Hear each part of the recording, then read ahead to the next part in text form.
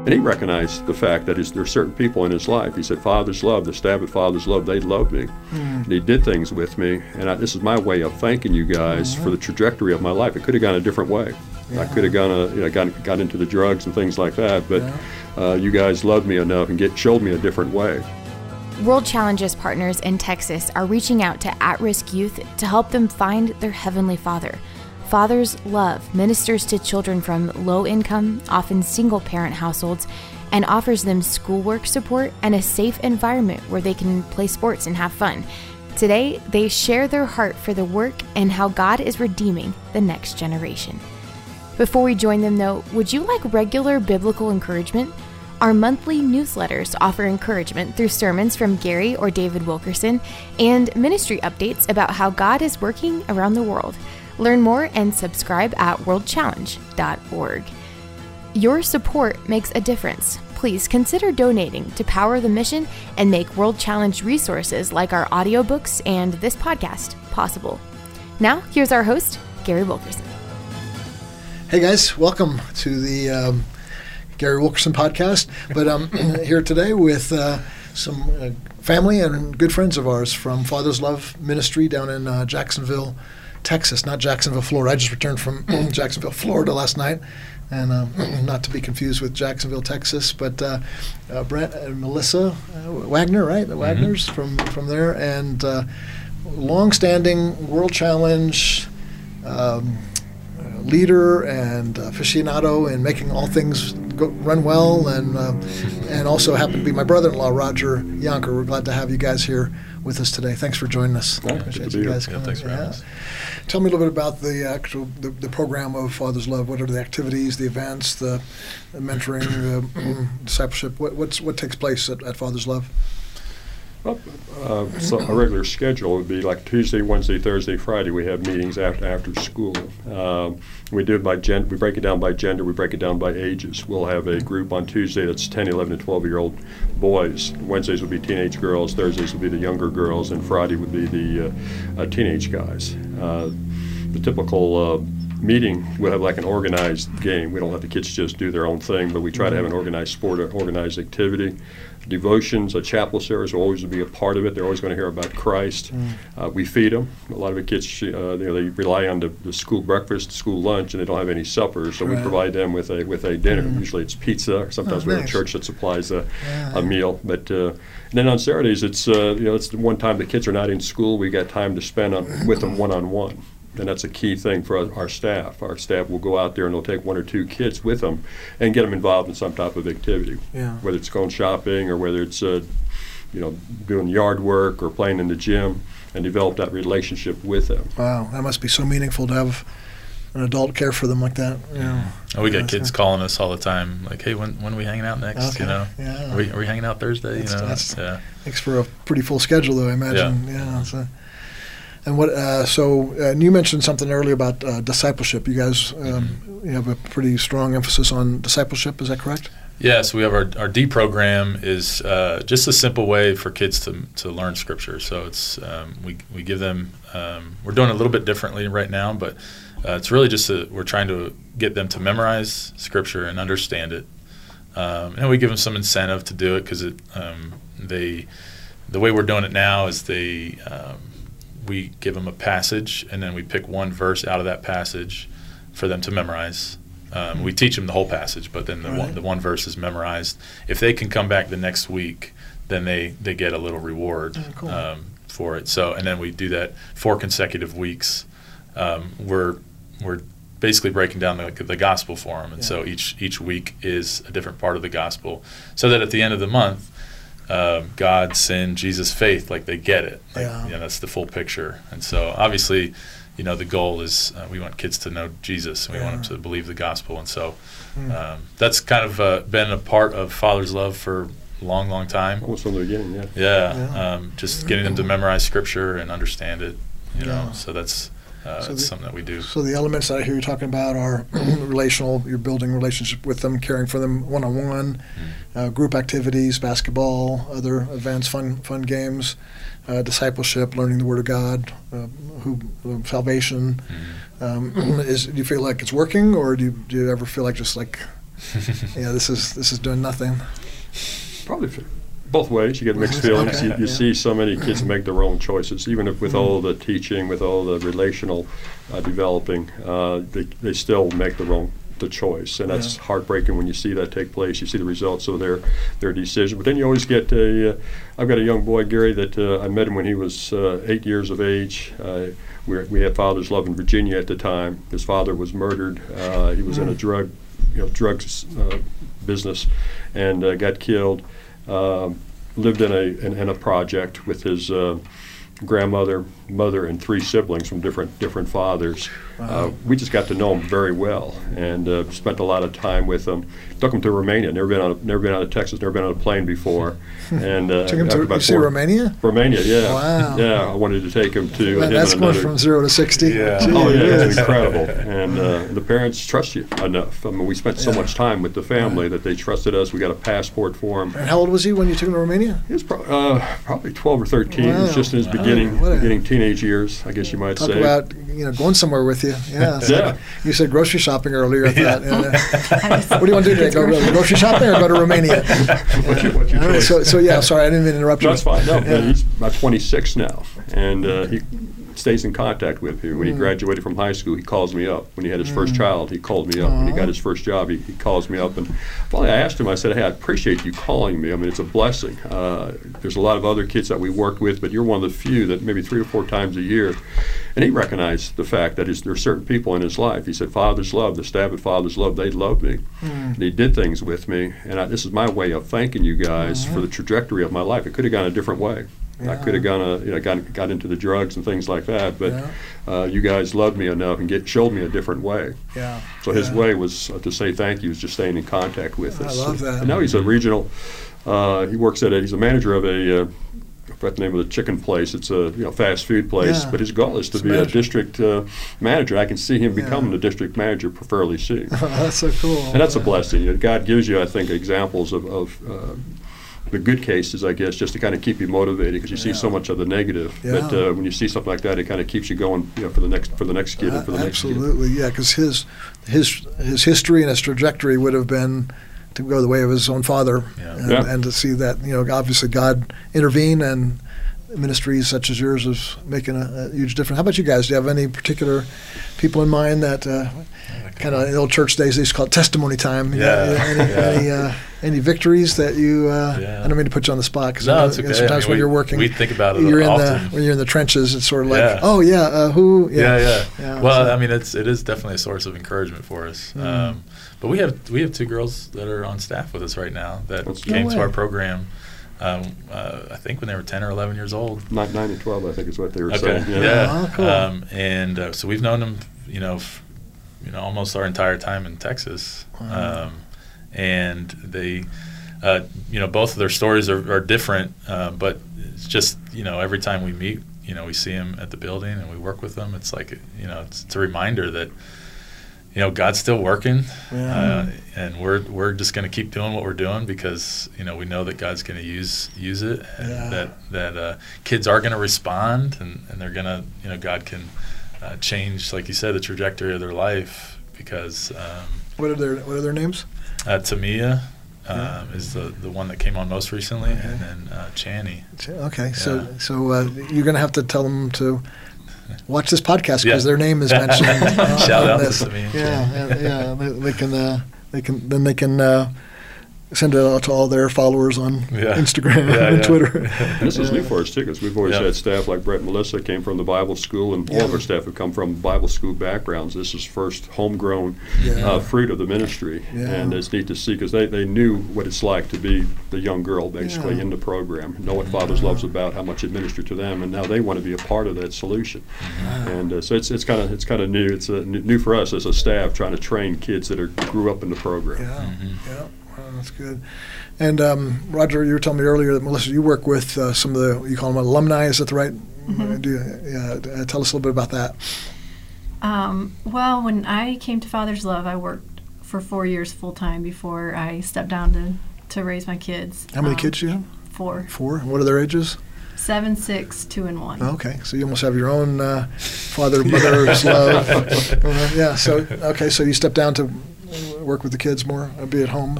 Yes, and so the girls that were 10 and 12 in the years that I was, working with them, those girls, because of the relationship we have with them over the years, they just kind of became part of our family. Mm-hmm. It didn't look and feel like, ministry anymore. I wasn't going to the building and like teaching a lesson, but I'd pick them up and they'd drive along in the minivan with me while we get groceries and help me hold kids and take kids in and out of car seats. And I realized one day, I felt like the Lord kind of encouraged me and showed me that some of these young girls, one specifically, came from such a background of abuse that she barely spoke at all, or any eye contact or anything. And God really stuck her in my heart. I kept, going by to pick her up, and she just lived down the street, so it was convenient to pick her up to do errands and things. And so over the years, our relationship has grown, and she's a young woman now, and she now will babysit for our kids. She knows them well. They know her well. She sees our messy house. She just kind of does life with us. And I think that God really has it made me realize and encourage me that that's what ministry is. It's about love and relationships. And I'm kind of disorganized. I'm not coordinated enough in my life, and I don't really have the time and the space to have like a parenting class. But I have a young girl in my life who didn't have a mother in her life growing up, and she didn't have a dad. She was raised by a great aunt. And a couple other young girls who are raised in a home by a grandmother, and they didn't grow up they grew up in a pretty dysfunctional home. So even though I wouldn't call myself a model parent, it is much healthier. There's a lot more love and affection, and there's Christ in our home. It gives her an opportunity to naturally see us in our natural habitat. Yeah. She sees me cook meals for the kids or love on them, or she sees me yell at my kid and then have to go back and apologize to them. And just God and his love for both she and I has built a beautiful relationship. And initially you think, like, what can I do to be a blessing to these kids, and I'm going to help them. And then you realize, like, it's like kind of a practical joke in a good way, but God is like, that kid is going to turn out to be such an incredible blessing and bring such wealth to your life. Our relationship now I would see her more as like a little sister, and my life is so much more blessed because I would continue to reach out. But you really have to break down those walls and build trust, and that doesn't happen overnight, especially with a young person who's coming from an abusive background. So I treasure now the trust and the relationship we have, but it's taken years. So I would say in ministry or working with young people, just to be faithful, to continue to reach out to them and to continue to try to love unconditionally. Yeah, faithfulness, that's a good word to have, whether it be a ministry like yours or a parent or a church, just being faithful to these kids because they're so used to people coming in and out of their life. And I love that you guys have done this long term now, that you're starting to see the kids that came at 10 are now staff members, just really coming. There have definitely been some setbacks and some really discouraging times along the way. But I think probably being at it now, we're finally starting to see what looks like fruit. You get little encouragement along the way, but I think when you do kind of stick to something over time. So a parent that's listening today that's feeling a little bit hopeless about their teenage kid, again, one more time, kind of go back to that. I kind of touched on it a little bit earlier, but just like you're sitting down in almost like a counseling session with a mom or dad who's just brokenhearted, weeping over the condition of their child. What do you say to them? I would say that there is hope. I mean, there is always hope. And you've got the evidence for it, right? too. I mean, there's faces come to mind, and knowing that God is always working, whether we know it or not. And there's times where, a kid's going to make really bad decisions, have bad friends, just all kinds of bad things are going to happen. And yet that doesn't mean that God is not looking, not watching. He's not ignoring the problem, and that he loves their son or daughter more than they do, Yeah, which is hard to believe. Good you know? word, yeah. I like that. But he does, and he's always longing for them to come to him, and he's always going after them, and he won't ever stop going after them, despite their bad decisions. Yeah. And it can be really heartbreaking. I mean, I think of several families of some things that have happened, even death, based on bad decisions, and just the pain can seem so unbearable, and yet there is always hope. There is always Jesus, who has been through pain and been through suffering and wants to comfort them, and so holding on to that is really hard to do, but that's the only thing they need to do, to be honest, good. is to hang on to that hope. So that's very encouraging. You guys have anything to add to that? Would you? I agree with what Brett was saying about hope. If someone called or someone came by, we should tell the kids this too. Their being at Father's Love was not by chance. It was not by coincidence. Yeah. God knew that they were suffering. God knew that they needed to be loved. God knew they needed help. So he drew them to. It could be Father's Love. It could be any ministry. It could be any person. And same thing with a parent. A parent calling us. You're calling us. You think you're just calling us, but that was God behind that. He's calling us because he wants to minister to you. He brought you to our attention, and now we can begin to minister to them. Yeah. So that's there's hope in Christ. Otherwise, we wouldn't be doing it. And we just have to be patient. We try to tell them to kind of continue to pray, seek God. Try to encourage your kid, like I said, to come to a ministry, whether it's a church or to our ministry. But there's hope for them. Yeah, good. Anything to add to that, or do you think these guys nailed it, or anything else you would say to?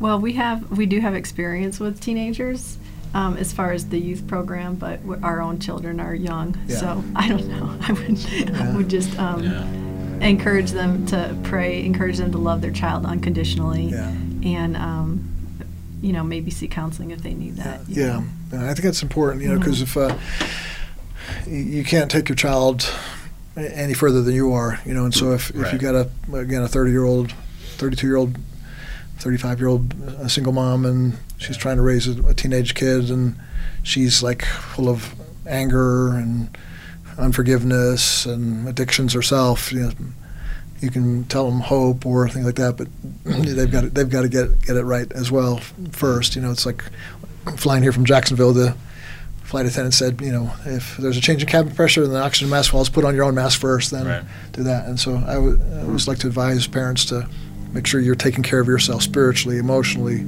relationally, that you're getting healthy, and that'll tend to cause them to be healthy as well.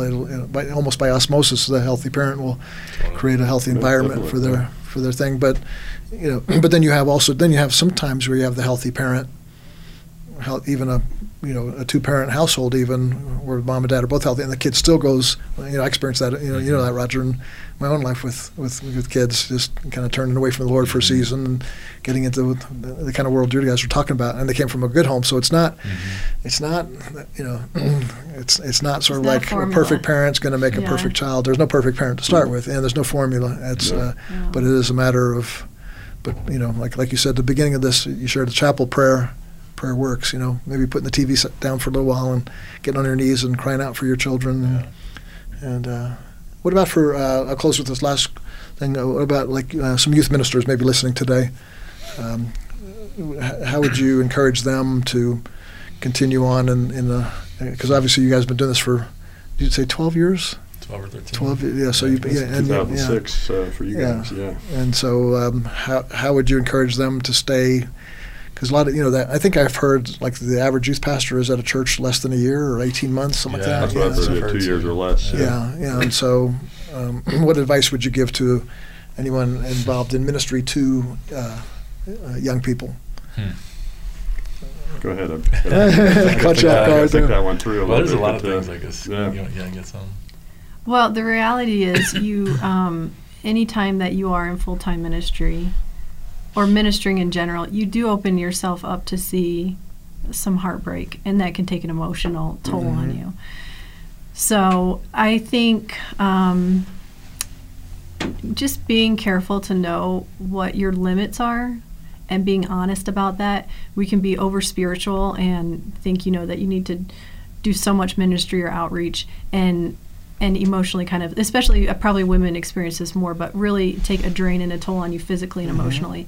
So I would say trying to be healthy in that aspect, making sure that your connection with God is good, your connection with your family is going well, and then ministry, that you have your priorities in the right alignment.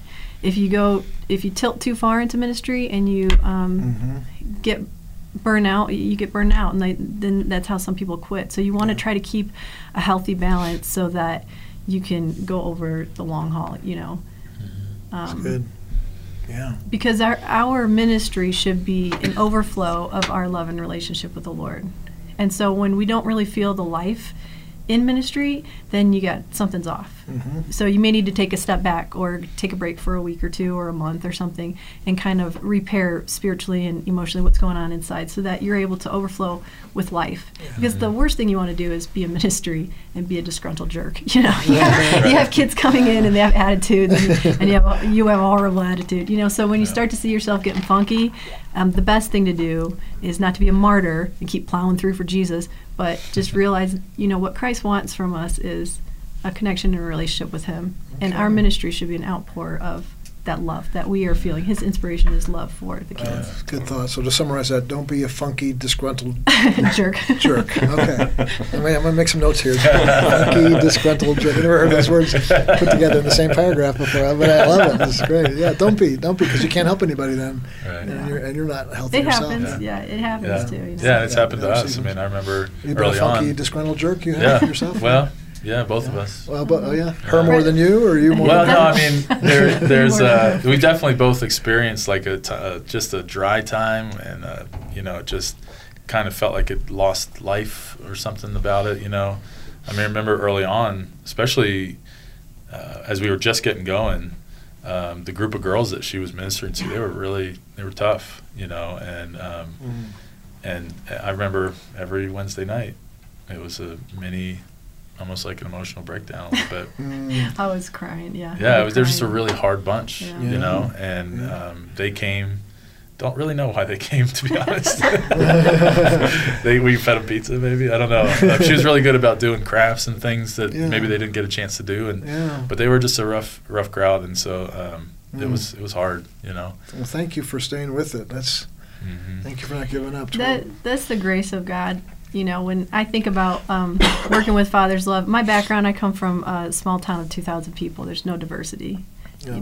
So for me, working with the young people that are in the condition that they're in, I just had to rely on the grace of God. Yeah, I love your ministry though, because you're dealing with family life, helping parents, single moms particularly.